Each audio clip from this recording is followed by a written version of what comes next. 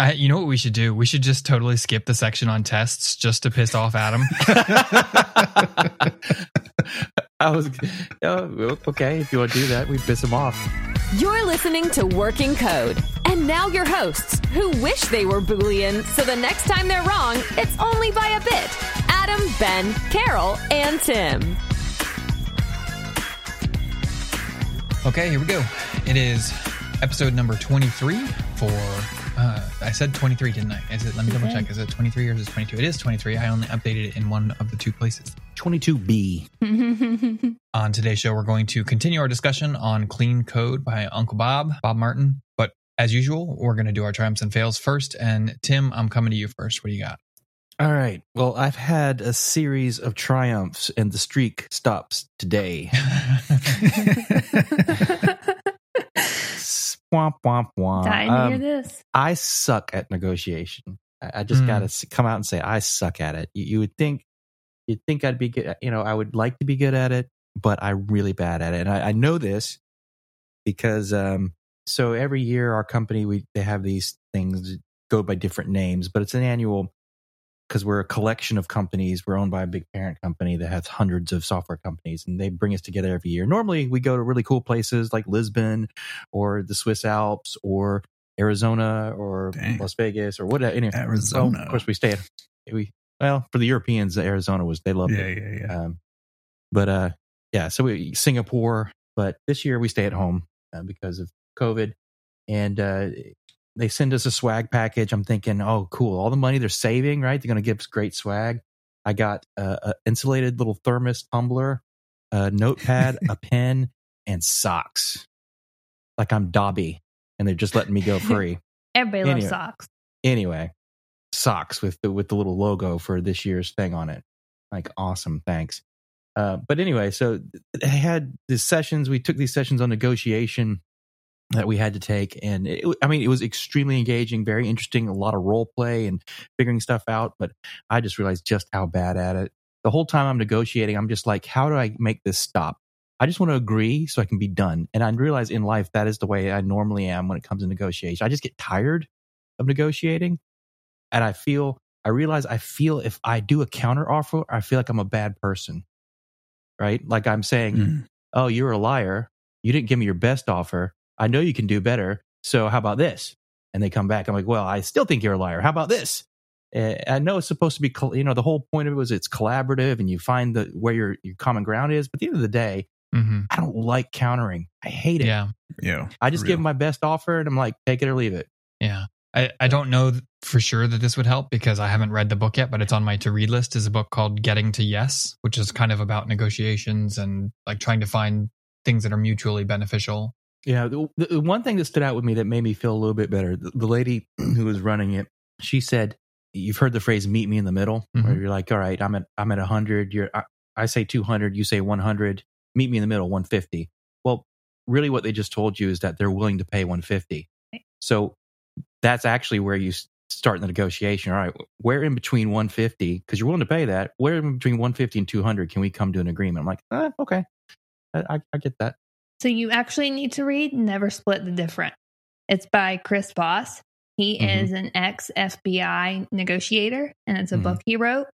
He talks about salary negotiations. He talks about buying a car. He talks about like negotiating actual like hostage situations, like with banks, robberies and stuff.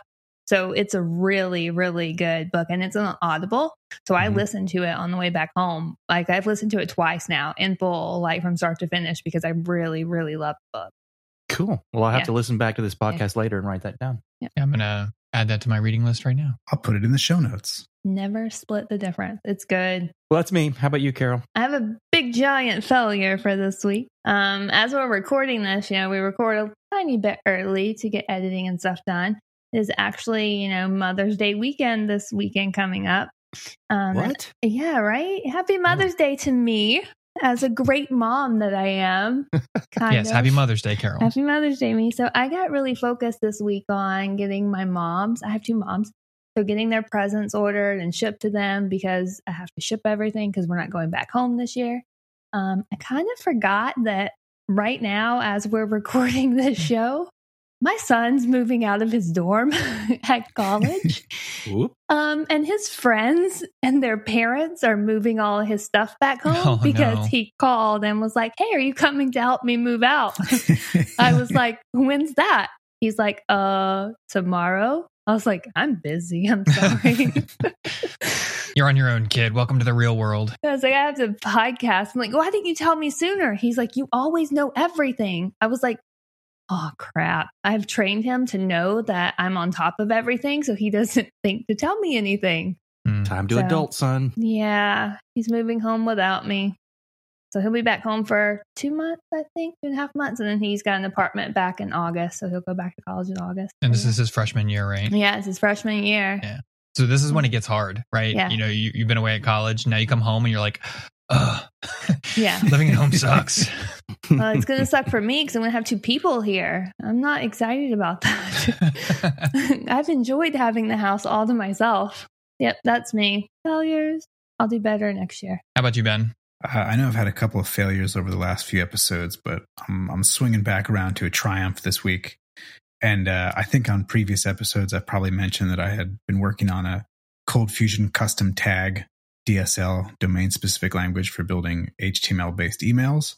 And I had built that in my personal time, and then I used it in a hackathon at work to rebuild like 16 different emails that we send out as part of our transactional email system. And today, I just finally deleted my hackathon Git branch because I have been slowly merging it into our production work. And I'm super excited that I've taken this thing that was total proof of concept, and I've brought it through and polished it and hardened it, and now it's in production, serving up customer emails. So nice. Yeah, there's still a lot of emails in our system that don't use this approach, but I'm going to be dribbling in some effort to slowly get those moved over if I can. So pretty excited about that. How about you, Adam? What do you have going on? Minor win for me this week. I mean, it's going to sound huge, but it really didn't take that long to figure out, and it's okay. It's whatever. I took a query. I just got frustrated, right? I was working on something and the page took forever to load, and I went and looked at it, and the query is very dynamic. It's pulling in lots of different SQL from different things and kind of squishing them together. And the query that it's running ended up taking over 3 minutes to run. Dang. And so I just took it off to the side and pulled it into the database management system and started trying to think about what I could do to improve it. And I got it down from the point where actually it took a lot longer than 3 minutes to run. It was just at 3 minutes is when I decided, okay, cancel, that we're well past the point of reasonability here. So some point after 3 minutes was the starting point, and I got it down to about 30 milliseconds. Nice. So holy cow. If my math is correct, that's about a 4 orders of magnitude improvement. So I'm happy with that. I think that's totally acceptable and something to be happy with. So that's my triumph for today. I love query optimization. Yeah, it's something about it. I just love it so much. I like seeing it. Yeah. I also love when something improves to the point where I can describe it in orders of magnitude. Yeah. There's definitely like a special, you're like, wait, is that moving the decimal place? Yes, that's an order of magnitude better. Yeah. So, and I did the math, right? So 3 minutes is 180,000 milliseconds. And I got it down to the ballpark of 30 milliseconds. So I'm just saying that's two digits of milliseconds. So we chopped off 4 digits there. 4 orders of magnitude. Player. All right. Well, hopefully we moved through that relatively quickly because we wanted to save a bunch of time and try to spend as much of this episode as possible getting back into clean code. Yeah, let's finish this book. Come on. Yeah. Gosh, please, can we? I really don't want this to turn into a 6-part series. Okay. So I think where we left off was artificial coupling. And Tim, you had mentioned a pretty good definition of that. Did you want to say that again? Yeah, I mean, I was just reading what the book said. So it's typically a result of putting a variable or constant or a function in a temporarily convenient place. So you put it there because at the time you're working on it, that's where you're working, but it's in an inappropriate location. So it kind of causes you to have to couple that class with perhaps another class. So the point is it's kind of lazy and careless. Figure out where these functions, constants, variables need to go and be declared if they need to be in a separate class, or just don't just toss them in wherever it's convenient. Yeah. I've been thinking about this concept, I think, indirectly a lot over the last week because I've kind of realized that I've gotten a little bit lazy, right? I've been working on the same product for 6 or 7 years now. And when when we first started out, everything was like very regimented. I was trying to do TDD and everything was very cleanly laid out. And as you grow a product and you've been working on it for 5+ years, it grows and it grows and it grows, and things start to just kind of have a default place to go, even though there might be a better organization. And so I have some services that just have like hundreds of functions in them, and it's like, well, okay, maybe that should be split into 2 or 3 or 5 services. So like Tim was saying, it's just out of being lazy, right? I've already got the dependency injection wired up, or I would think to look for it in this place. So that's where I've been putting it. And I think ultimately it just comes down to doing what is clean, right? That's the whole book, right? Though, do what's clean, not what's easy. And this actually bit me in my butt this week. Yeah. So project I've been working on that I talked about that I released all of a sudden, and I don't know why. Maybe this was written in Lucy Cold Fusion, but I put something in the application scope, and it really probably shouldn't have been there. Looking back now, but I'd done it early on. Like, it was super early in the project. I really wasn't sure where I was going. So I'm like, you know what? I'm just going to stick to this application scope. And some change basically triggered it so that if I restarted the server, I have an event route handler. So the event comes in and it bubbles through and it figures out what the event is, and it will kick off an appropriate prompt based off that. Well, it didn't matter what I passed in. It always was the ending prompt. And I would think that restarting the service or, restarting the application would have killed that variable, but it was basically holding on to that application variable, even if I restarted the application, so that the very last thing that had ran would be the only thing it put out, if that makes any sense. It was basically the in closing statement of there's a process you go through and there's a last thing that happens. And that was the only thing that I'd pass something in, it would say, no, I'm giving you the last thing. So I took it out of application scope and it worked. So I kind of coupled that scope with the whole process. I got to the point where I really thought I really should quit my job and go and just become a cook, or, Hey, at least you're good at cooking. Yeah. go become a chef or something. I'm like, I am not good at this. I am obviously a terrible programmer because I don't understand how this is happening. It's a joke that I use more often when I'm frustrated than when I'm feeling not good at my job. But I often fall back to I should have been an ice cream man. Yeah. Is that a reference to something? No. Okay. It would have been a lot easier job. Drive, turn on the music, serve the ice cream. When I think about some of this coupling stuff, one of the things that I come back to is circular references, which if you're wiring components manually, that becomes a lot harder to do. But a lot of dependency injection frameworks make it relatively trivial to create a circular dependency because they'll instantiate a component first and then they inject all the dependencies afterwards. And I'm so on the fence about this. I tend to think that a circular dependency is some sort of a code smell, that you have these two things that are coupled together in a way that probably shouldn't be coupled together, like they know too much about each other. And I often think that it's a sign that there should have been a layer of orchestration above those two things. So like if class A depends on class B and class B depends on class A, there should have been something that was making calls to both class A and class B in the right order, at the right timing, and then orchestrating something so that they don't actually have to know about each other. But it's easier to say, and then you start to build more complicated stuff and you're like, I really just want to reach over to that other thing. I hold strong to this idea that there should be an orchestration layer when I have circular dependency. All right. Are we ready to move on? Yep. Sure. Do it. Next one is feature envy. I was going to say, moving on to that, the kind of opening to it says something that Ben just mentioned. So what is code smells, Ben? Code smell to me is something that just kind of triggers red flags in the back of your mind, that you look at it and you're like, that just doesn't feel right or doesn't smell right. Oh. It's like when you walk into a room and you go, oh, there's garbage somewhere in this room. Yeah. I can What is smell that? it. Yeah. Yeah. Okay. It starts with that. It's like one of Martin Fowler's code smells. Oh, Yeah. Nice. And the feature envy in particular, I think the way that I think about this is it talks about, or the way that it's described looks to me like method chaining, right? So I need, beanfactory.get foo service.get bar service.get whatever, and then do the thing that you want to do. And so you're kind of traversing through your classes because the one class that you're in wants to do something with something far away from itself. And that's the way that I understood what they were explaining there. Does that make sense to you guys? Do you agree? Yeah. But then he also says it's a necessary evil and that you can't always get away from feature envy, which I agree with, because sometimes, you have a function and it needs to do something another function does, which is why you call that other function, right? So it's not that, doesn't necessarily envy it, but it's using it. But but then the sort of the other side of the same coin is like, if the thing that you're looking for is method chaining as your data smell, then you have to be careful that it is actually doing the wrong thing. Because if you have like data structures, right? I know in CFML we don't typically have like data structure classes that have like other, getters and setters that return other classes type of thing. That's not super common, but in other languages it could be. And if it's a strict data structure and not a service method sort of thing, then I think he specifically says that would be acceptable. That's not feature envy. Right. Moving on. Yep. Selector arguments. Is there anything more abominable than a dangling false argument at the end of a function call? What does it mean? What would it change if it were true? I totally agree. Like I get that visceral, what the heck is this? Yeah.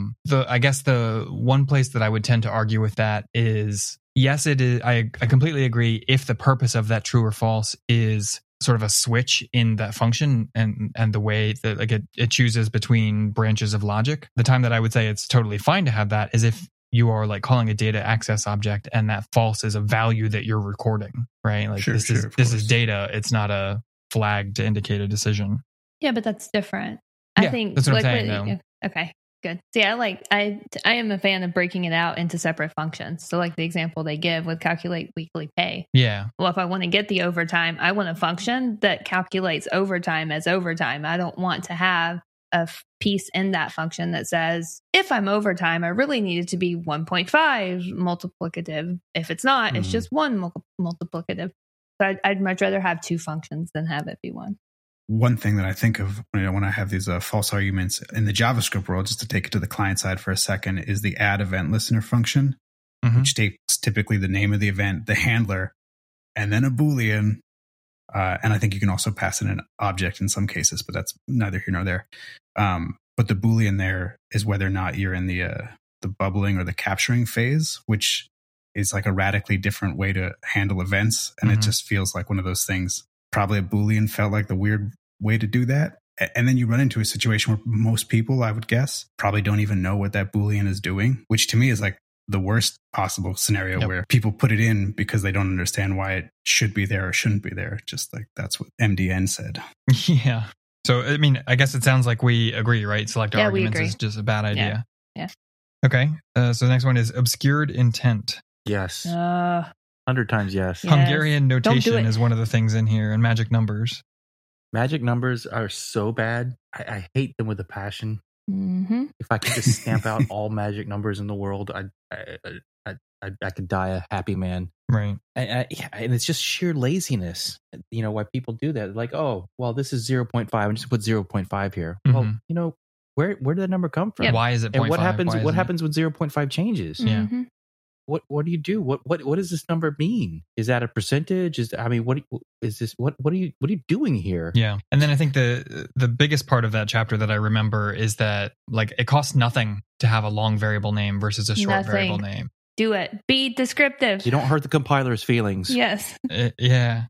So, but we tend to, somewhere along the line when we're learning how to program, we learn to value short variable names for some reason. So I have been helping my son every now and then with projects that he's working on in school. And the examples are like the instructions from the teacher will have AA, B, double C. So I'm trying to help him figure out, I'm like, what the heck is A? He was like, a double. I'm like, but what are you trying to do with this? I was like, and then he's passing A all over the place. Right. I'm like, can we name these something else? Anything. I can't do the A, B, C, D variables. No, give it a name. It's got to do something. It's got to describe what it is, right? Yes. Be explicit. Here's a subtle one that gets under my skin, and it's probably very personal. But I think of numbers as being truthy, falsy values, where 0 is a falsy and anything not 0 is a truthy value. And where this really trips me up is when someone will have a variable name that is maybe not super obvious what the variable is supposed to be doing. And then they'll have like if variable greater than 0,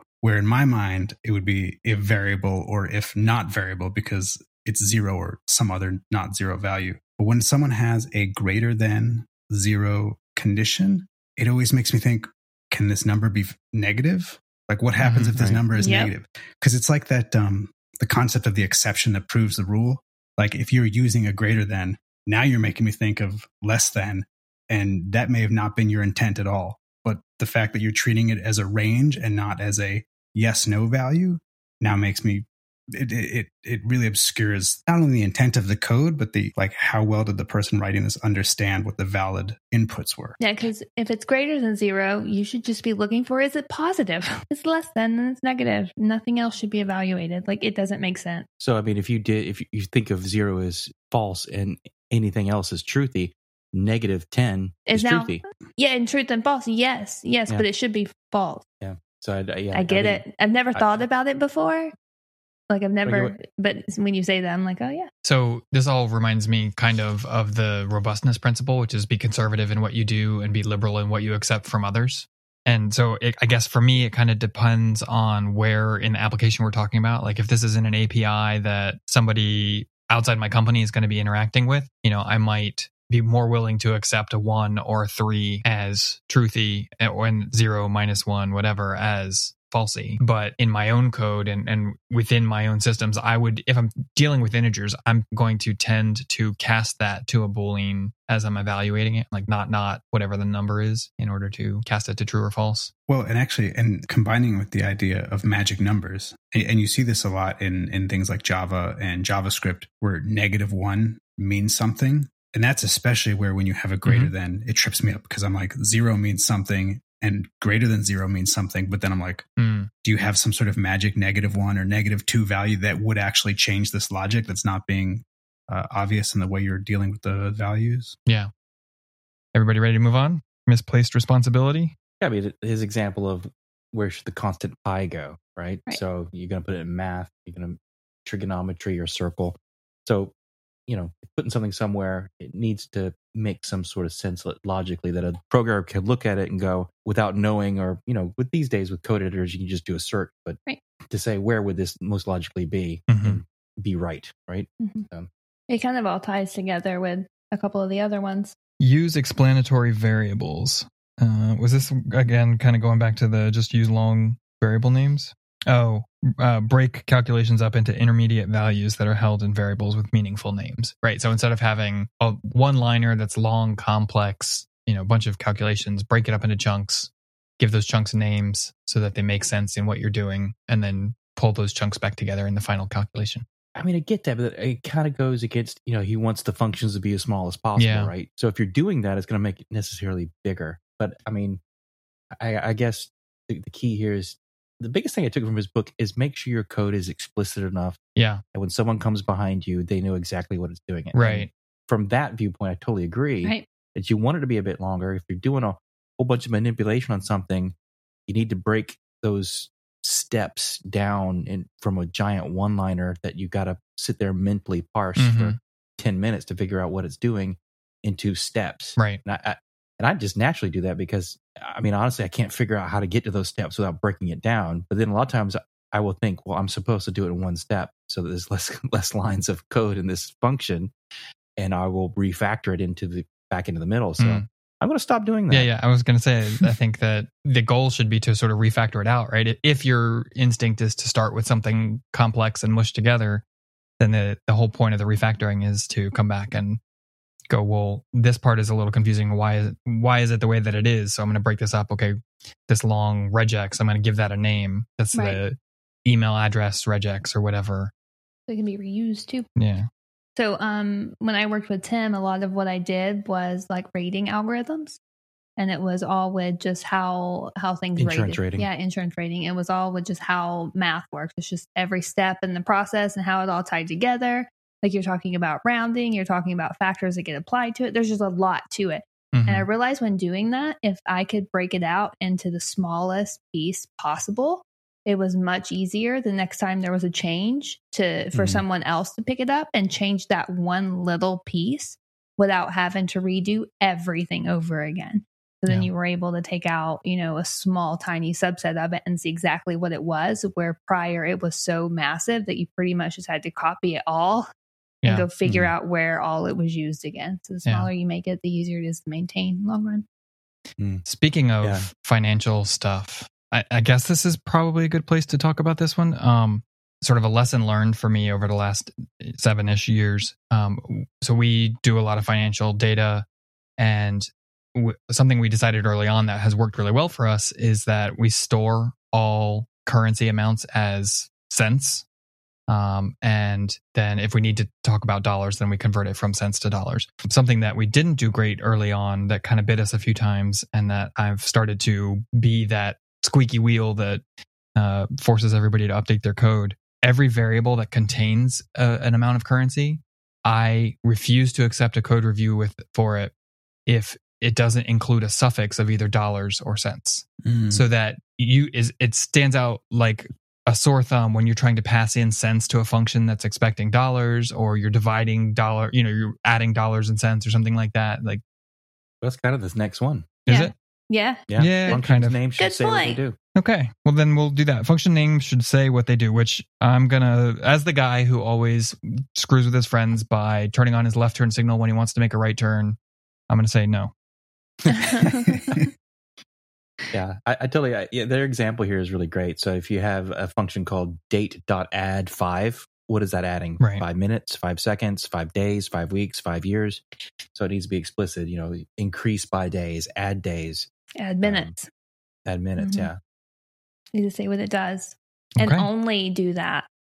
Yeah, exactly. It shouldn't add 5 days and then also go check to see if it is the current date. Like the function, if it's called add 5 days, should only add 5 days and do nothing else. Okay.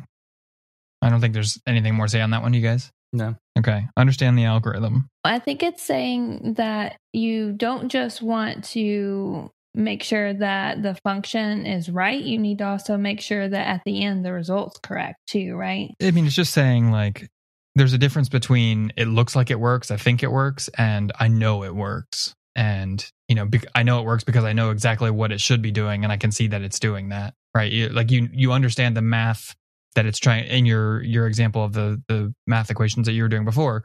You could, if it's some complex trig formula and you have to go look up what the formula is, you've got the formula right there. Is the function doing all the steps of that formula?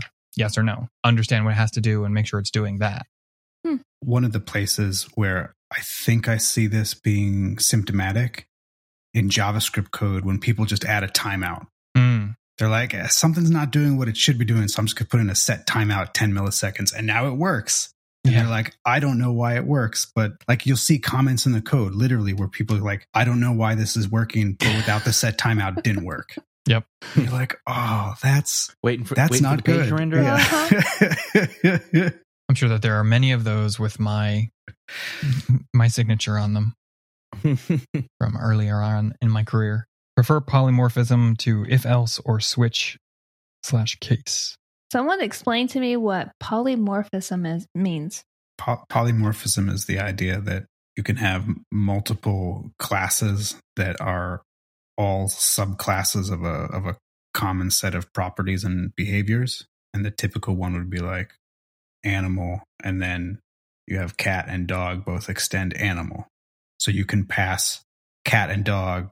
Yeah, you can pass cat and dog to anything that expects animal. Okay. Yeah, it's object oriented. Yeah. I'll tell you, there is like a deep hatred of switch statements in the world of programming, and it has never connected with me whatsoever. And maybe it's just because I don't do a ton of like real object oriented programming. So I do a lot of procedural code that uses hella switch statements, and it just works. I've never, I don't understand the hate for them either. yeah. They work for me. I mean, in times when I've used them, it's because I had a need for it. I don't think that I've ever encountered the code that this is probably trying to prevent. Yeah. Like, I'm trying to understand how an if else or a switch could be replaced with polymorphism, and it's just not coming to me. I mean, I guess so polymorphism is sort of at the layer of a class, and the if else or a switch statement is kind of more inside of a function. So I'm struggling to see the difference there, and this chapter just doesn't stand out in my mind. But I think we've already kind of covered and agreed that like having a function that operates 2, 3, 4 different ways depending on the inputs is a not great idea. And if, you know what, I bet you this is, so like this is sort of like you have this reusable class and you're passing it sort of a context or this is how I'm using you. Right now you're a dog or versus right now you're a cat. Then that would be more appropriate to replace it with a cat subclass. So I Googled while you were talking because, it sometimes helps me a little bit to see something. Mm-hmm. So the example I found is actually on refactoring.guru. And I'm going to have to check this site out because it's kind of cool looking. So it says the example is like if you have a bird class and you want to get the speed of that bird, the switch statement would be if European, then get base speed. If African bird, then get base speed minus the load factor times something. If Norwegian, is nailed, all this stuff. Where if you extend it out to a class and you do get speed, then you return the base speed. So then whenever you're adding to it, then the next time you need to do get color, you have the one call to it instead of having to have a switch everywhere. So now you have the one class of European that contains all of it rather than a switch all over the place. So your class always has it. I just feel like I don't write those type of applications. And I think it's just maybe a skill level or maybe it's a classification of applications. But like I'll do a lot of stuff in my code where in the applications that we write, we have enterprise clients and then we have non-enterprise clients. And I definitely have all over the code base. Like if this request is from an enterprise client, do this thing. Otherwise, do this other thing. And oftentimes that's calling different queries that return different types of data that are like somewhat overlapping, but not entirely overlapping. And the idea of creating some sort of polymorphic object that exposes a similar set of method signatures, but has different implementation under the hood, I almost feel like that would create incorrect coupling. Like now those two method signatures have to change. And like what happens down the road if actually the enterprise version and the non-enterprise version have to have different arguments. And now it's, or I guess you could do that in some cases, but I don't know. This just doesn't connect with me. Okay. No, I mean, actually now seeing what I found what Carol. Carol was My name's reading. Carol. Yeah. Sorry. that chick over there. That chick over there. Sorry. Yeah, I'm just seeing the code you're talking about. Yeah, that makes sense to me. I could totally do that. I wouldn't have a problem doing that at all. So I like that. This is typically how we write things. So I mean, I didn't even realize it until I'm looking at it. So we'll have our base class that is animal, and then we'll have the form set of it, like the pieces of it. And then in base, we actually add something called, we have like an error handler that basically is not implemented. So if you do go into one of the function or one of the classes and you call something that's not actually applicable, then it'll throw a not implemented and you can't call it from this class so that you don't actually end up in error. Yeah, I'm doing something similar. So we have a multi-tenant system. So I have a sort of a base class, but then, I extend it and really I'm calling the same function, Mm-hmm. but because it's a different tenant, it may need to do something differently That's the way than it ours does does. the other Yep. tenants. Yep. So that's, I totally do this Without even knowing it. without even, I mean, I knew it was doing OO. Yeah. I just realized it was polymorphism versus a switch class. Cause a giant if statement in a multi-tenant system would just be a nightmare. Yeah. All right.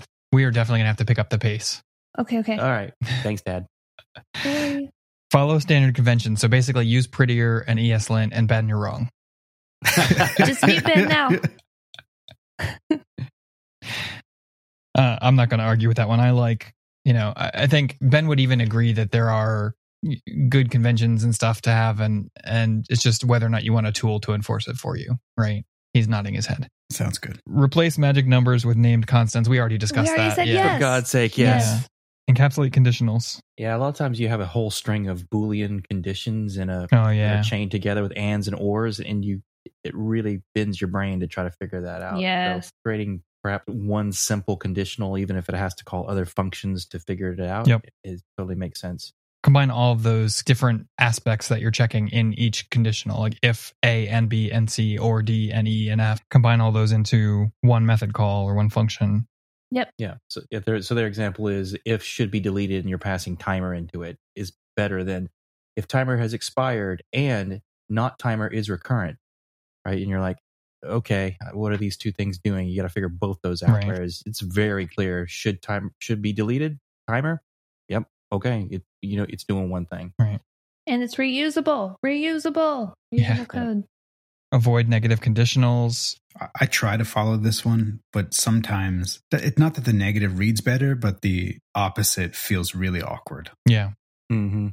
Well, I think probably the thing that makes it hardest to be readable is when you have a double negative. So should not delete, right, is your function name, and you're doing not. Right. So not should not delete. It's a double negative. And so Is that yes or no? Yeah. Okay. You're having to do mental gymnastics to figure out, all right, what are we doing here? Mm-hmm. Are we deleting it or not? Right. So I totally agree with that. that's better to should delete. Should delete is pretty clear. Right. True false. Yeah. Use should delete, and then you can throw a not before that if you want. But then, avoiding that double negative, that makes a lot of sense.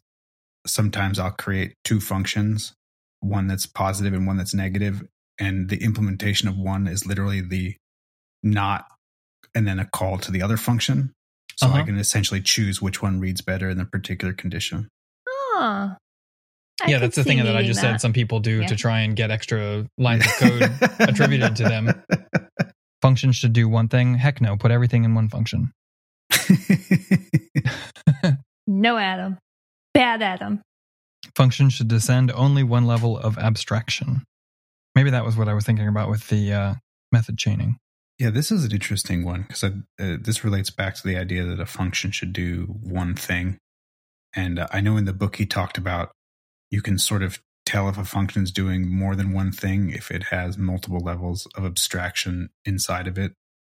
Like it has both low level and high level calls, I think he was saying. I don't know. This one was very hard for me to wrap my head around. All right, moving on. Names. Okay, yeah, here we go. Let's talk about names. Choose descriptive names. Don't be too quick to choose a name. And think of it as naming your first child. God.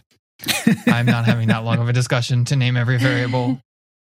So I actually I didn't send this to my boss, but I sent that to my director because the DevOps team asked me what to name the Google Cloud Platform service user that I created. Mm-hmm. They're like, what name do you want this service user to have?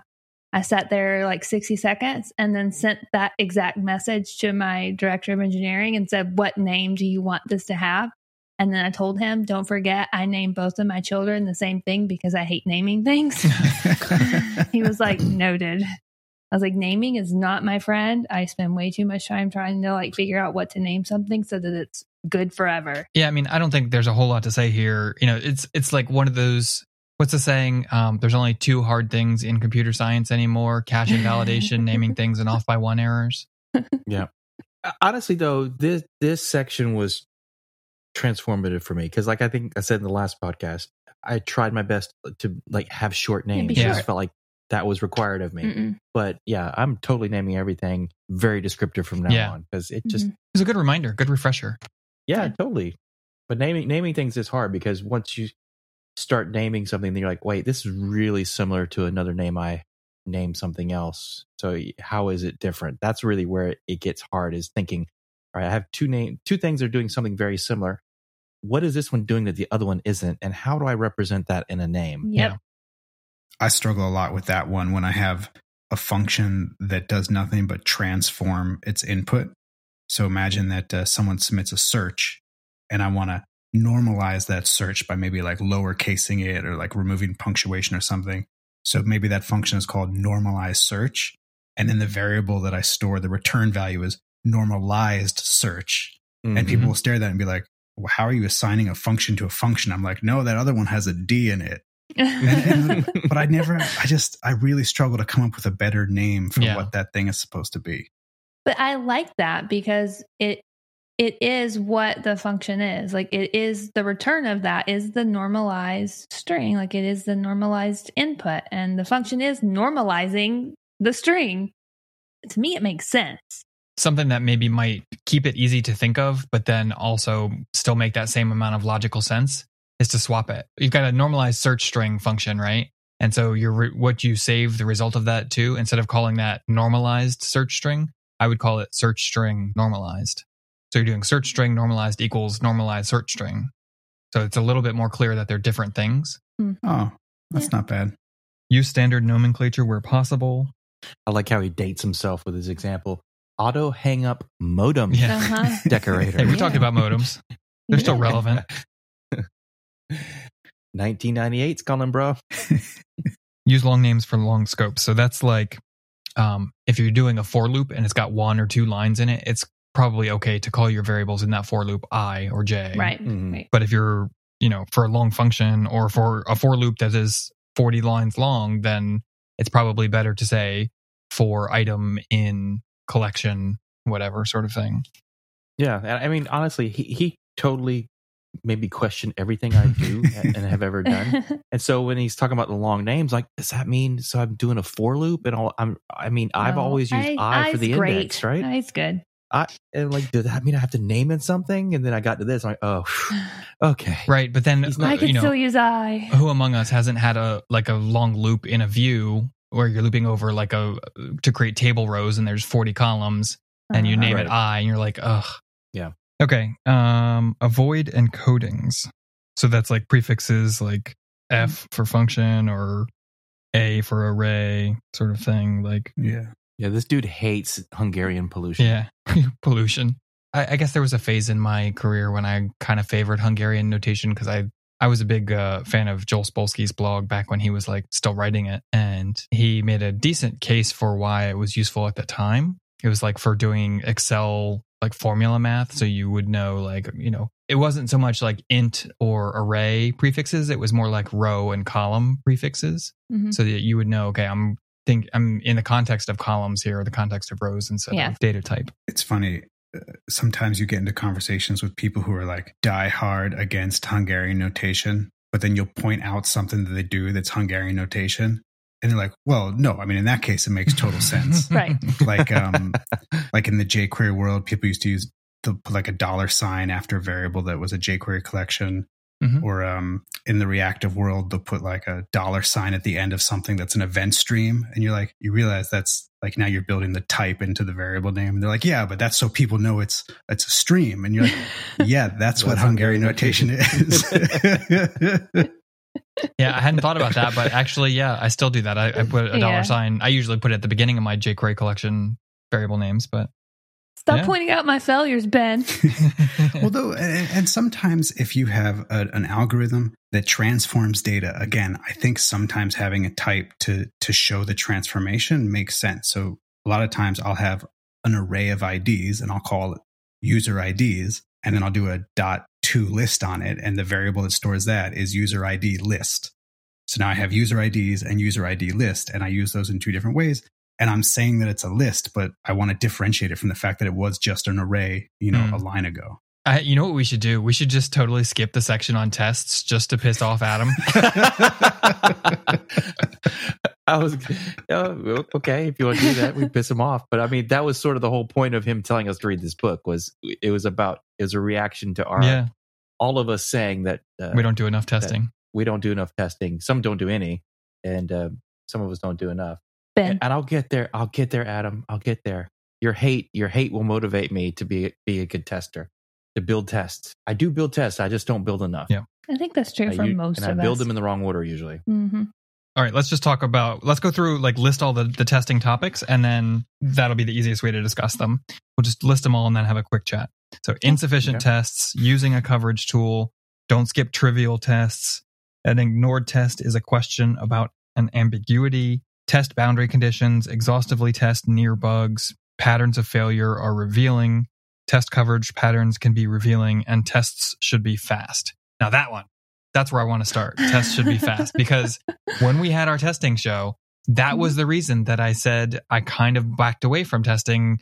That was the reason I let myself give myself permission to back away from testing. I can't make this sound good, but the tests were slow. Yeah.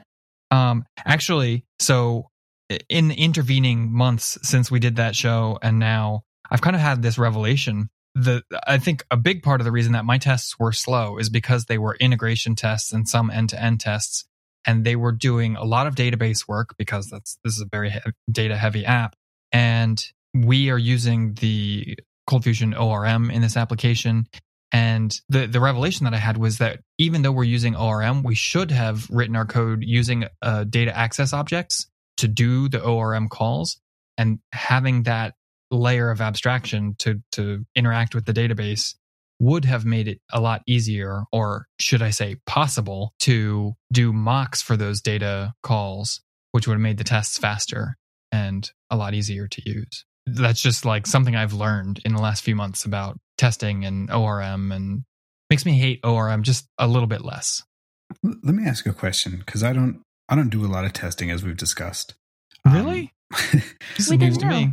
When I hear people talk about tests, they'll often talk about mocks, and I often hear a lot of opinions about how you should try to avoid mocks as often as possible, because then you're not really exactly sure that the system is doing what you intended to be doing. And I guess my question is, I don't understand the difference between a polymorphic implementation versus a mock. Meaning, if I have an object that it takes a data access, another, has a dependency on a data access component, and that data access component exposes methods, and one implementation of it writes to a database, and another implementation of it just writes to an in-memory object because it's not doing database IO. Like, is that what people are calling a mock, or is that just a non-database implementation of that data access interface? I would say that is a very basic, and I mean, I hesitate to call it naive, but maybe a naive mock.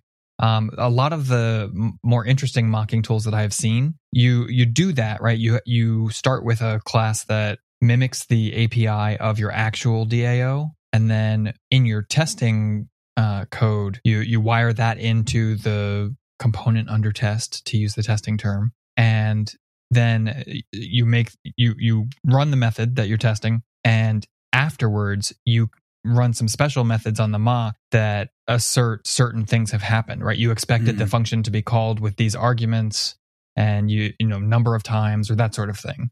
So it kind of adds a little bit of expectations to what happens to the other side of that function call. Okay, that makes a little bit more and sense. It also allows you to where was this?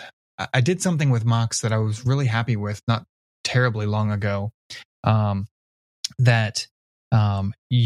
actually I'll give a shout out. I used Mockbox, which I really like their way for doing like mock query objects. They have this sort of a DSL for creating a quick query that you're going to return in a response. And everybody's probably real familiar with trying to create test data within your test. Like, okay, when you get this back, this is what we would expect, right? And so you can have a couple of different predefined responses in your mock and say, okay, call the method and get this one back. And that way you can test every use case without having to put the database in a specific context, or, you know what I mean? Like, set the data up the way that you want it to run the test, then run the test, then put the data back to some other way or whatever. Right. You just kind of have the data in the way that you need it in order to run the test as part of the mocks. Anyway, this whole testing stuff in general, I think we would all agree this is a great ideal to strive toward. So one thing that I will add, and this is not in the book, but in subsequent interviews that I've heard with Uncle Bob, and he talks about the developer's oath, like the Hippocratic oath, but for engineers. Yeah. He talks about being able to quickly and accurately prove that a system does what it's supposed to do. And he said, and using tests is probably the best way to do that. But I think it's interesting that he almost talks about the provability of the system as an abstraction, and the test is an implementation detail of that. No, I totally agree. And actually, that testing section was the last. That was it. That was the end of the book. Yep. So I was thinking we're a little bit long, but if we try not to, there's a lot of pauses there. I think is probably going to cut down a lot. So if we maybe want to kind of do an overview, just kind of general takes on the book. That's kind of where I was headed too. Like, I have a few notes, but not anywhere near as much as Ben wrote in the document there. No, I didn't really write anything. I just copied and pasted a bunch of quotes. So there was one section that I really liked, and it was talking about threading. Okay. And he was talking about just testing that. And when you have a failure with something that threaded, way often people go, oh, it's just a one-off.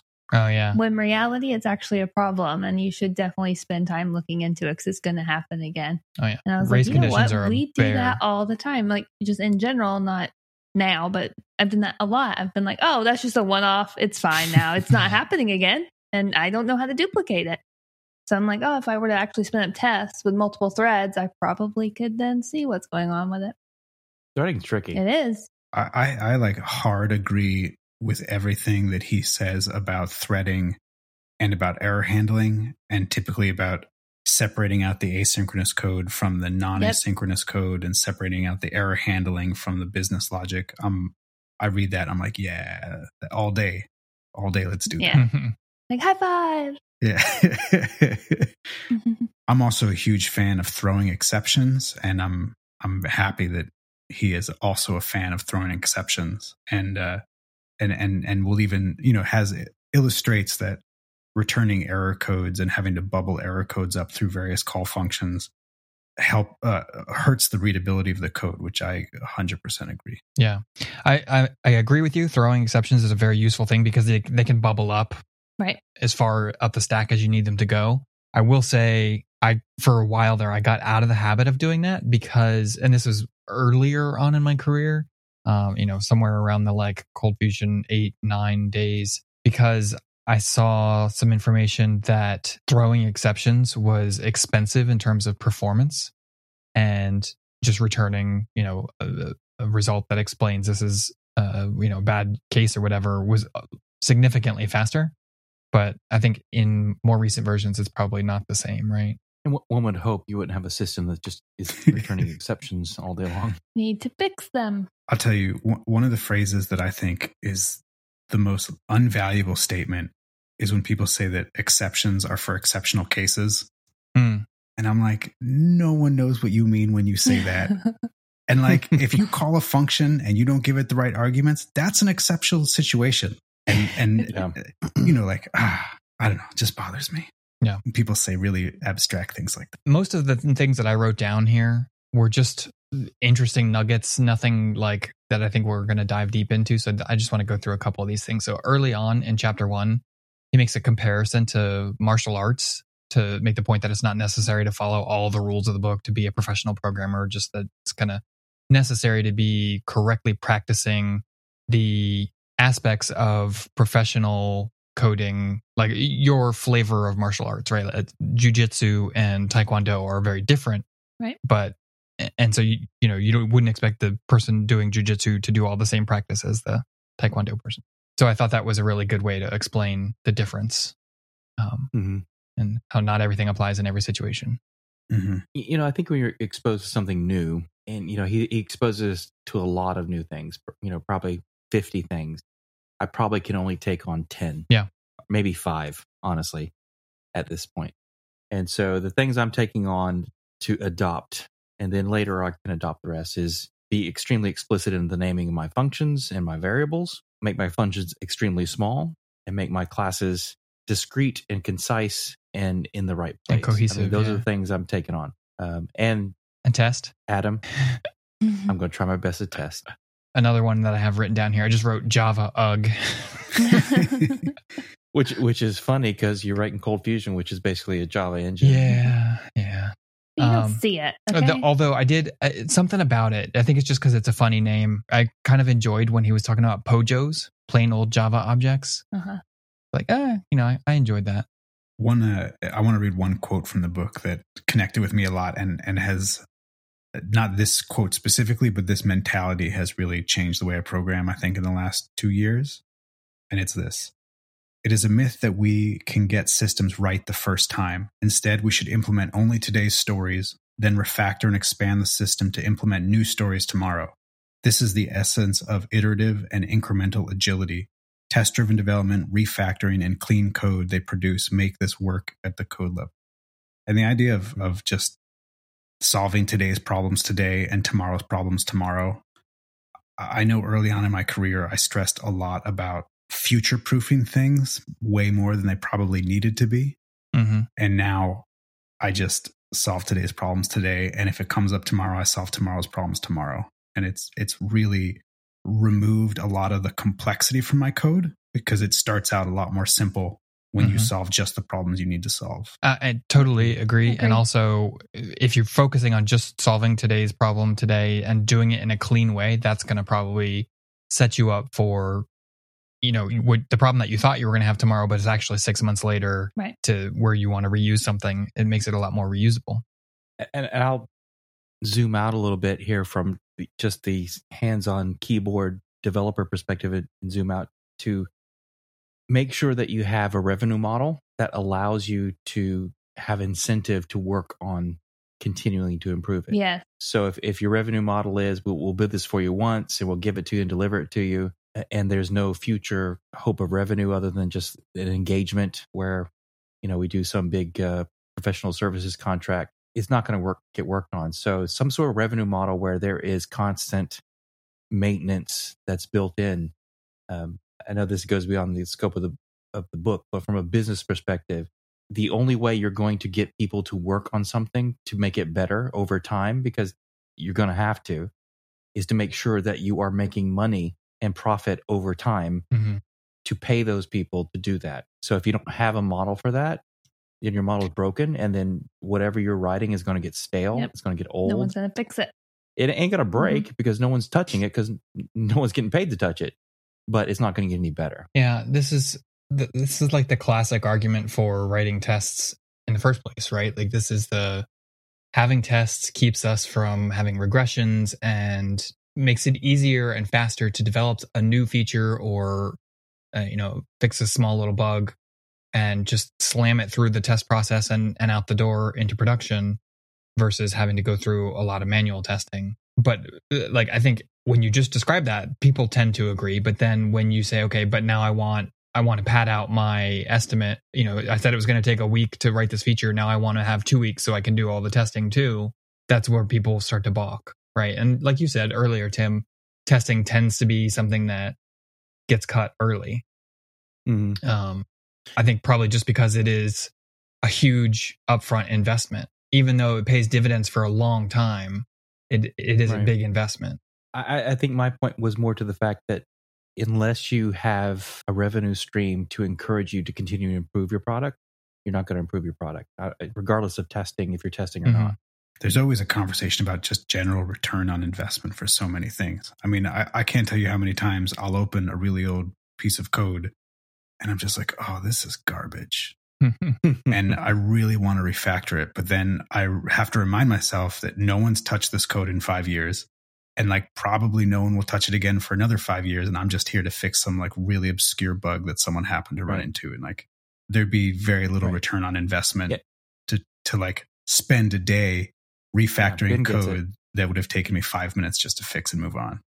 And sometimes it's hard if you have customers who understand, why am I paying this? Well, you're paying this because if you want this to continue to get better year after year, then that's why you're paying this. If you just want this to be what it is right now and it will never, ever change, then yeah, sure, go ahead. But don't ask me to do it. Yeah, that's the thing is I think the naive assumption is when you're buying software from somebody, right? Your customer buys software from you, they expect it to be perfect. And it never will be.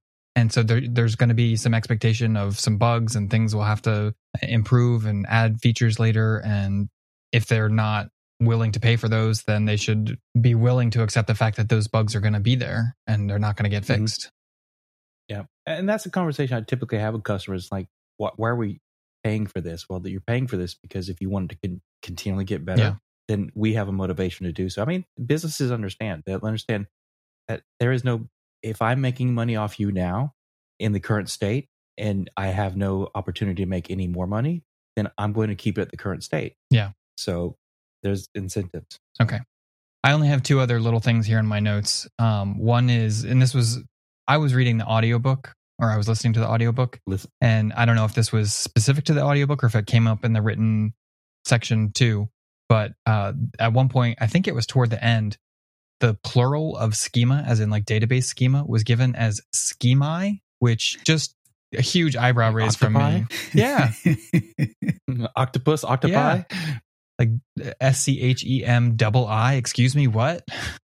Not schemers. Right. Yeah, I missed that. I was like, I don't know about that one.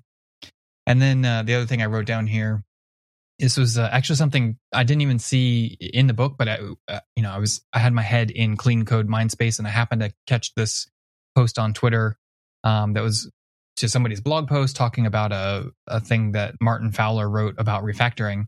And in the blog post, and this was the call out that somebody had put on Twitter, and pardon my French, I'm going to curse here, but my virgin eels. He said, you're not refactoring, you're just changing shit. I've done that. Yeah. I've totally done that. Like if you're, I look at the end, I'm like, yeah, it doesn't look any better. Yeah, I think the context is more like, if you don't have tests, whether that's manual tests with a script or what, but if you're not doing testing, real rigorous testing after you make changes, then you're not actually refactoring, you're just changing shit. And you should think of it that way, right? Like, why'd you make this change? Oh, I was just changing some shit. But overall, great. I mean, I'm really glad. I read absolutely. I feel like a much better programmer. I'm so happy Adam sent it. Yeah. I think it should be required reading for every dev. I agree, but only now having finished it do I agree. Like going into this, I was kind of reading it begrudgingly. Like, fine. I hate reading nonfiction. I'm glad I did. Yeah. No. So glad. Well, thank you, Working Code Dev, for making me read a book. I think it's like halfway through the book, he's more explicit about the idea that a lot of things are oftentimes at odds with each other, and that to Tim's point earlier, you can't have all the patterns all the time. Mm-hmm. I think that people who are earlier on in their career, and maybe I can only speak for myself here, like that's the thing you don't get. Like you don't have enough experience to understand that a lot of these things are at odds with each other, and that oftentimes you have to make a calculated decision about which thing you're going to use and which thing you're purposefully not going to use in order to keep the code clean. And that by trying to do all of them all the time is not clean. And that's something I think just comes with experience. Yeah. I mean, this is definitely the viewpoints of a grizzled veteran who's been in the trenches of war for years. A person just coming out of college with a CS degree, they're going to read this and they're still going to make the same mistakes we made. Oh, yeah. But if they really take this to heart, they might make less over a shorter period of time. So God bless you. Or they may be able to appreciate what they're looking at for the people who've written it before. Yeah. Like, okay, I can tolerate this and make it out. All right. We finished the book. Yeah. Does anybody else have any other notes you want to talk about before we go on to the after show? No. All right, well then I guess that means it is time for me to thank our patrons. So there are a bunch of people that like what we're doing here enough to support us on Patreon, and we really appreciate them. Our current funding goal is to be able to pay an editor so that I don't have to do all the editing every week. And I think that we're about halfway to that goal. So thank you to everyone helping us get there. If you can't support us financially, but you want to help out, the best thing that you can do is to help spread the word about the podcast. The more people there are listening, the more there are that are willing to kick in a couple of dollars per month to help us reach those goals. So if you think we've earned it, you can support us at patreon.com/workingcodepod. Every patron gets an Every patron gets an invite to our Discord server, which is where we hang out and also where we organize fun stuff like the game night we talked about last week. And we have other perks available like early access to new episodes and our after show that we're getting ready to record. Our top tier on Patreon is for people who want to pay a little bit extra. And to repay their favor, we thank them by name or shout out something in their honor. So we have 2 top patrons right now. So thank you very much to Peter. And also this week's sponsored shout out is Black Girls Code, which is an organization that hopes to provide young and preteen girls of color opportunities to learn in-demand skills in technology and computer programming at a time when they are naturally thinking about what they want to be when they grow up. That is blackgirlscode.com. I'll tell you, just on a personal note, I know I didn't get into computers when I was until like my late teens, and it felt super empowering. There's something so wonderful about being able to have an idea in your head and then being able to actually build something and turn that idea into reality. And it's empowering in a way that I think few professions are. And the more people we can get involved, I think the more diversity of ideas we bring into the community, and the better things will be for everybody. Absolutely. For sure. Okay. And to everyone that just listens to the show, thanks for listening. Please share the show with your friends and your coworkers, because there's no better support than a word of mouth referral.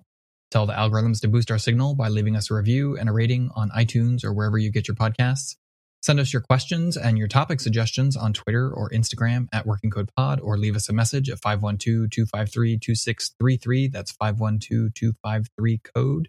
We'll catch you next week. And until then, your heart matters. And especially you, Adam Cameron. You're my number one hater. And it makes my heart so happy. So happy. You've been listening to Working Code with your hosts, Adam, Ben, Carol, and Tim. If you're enjoying the show, please feel free to rate, subscribe, and review on your preferred podcast listening platform. We really appreciate that effort. We'll catch you on the next episode of Working Code.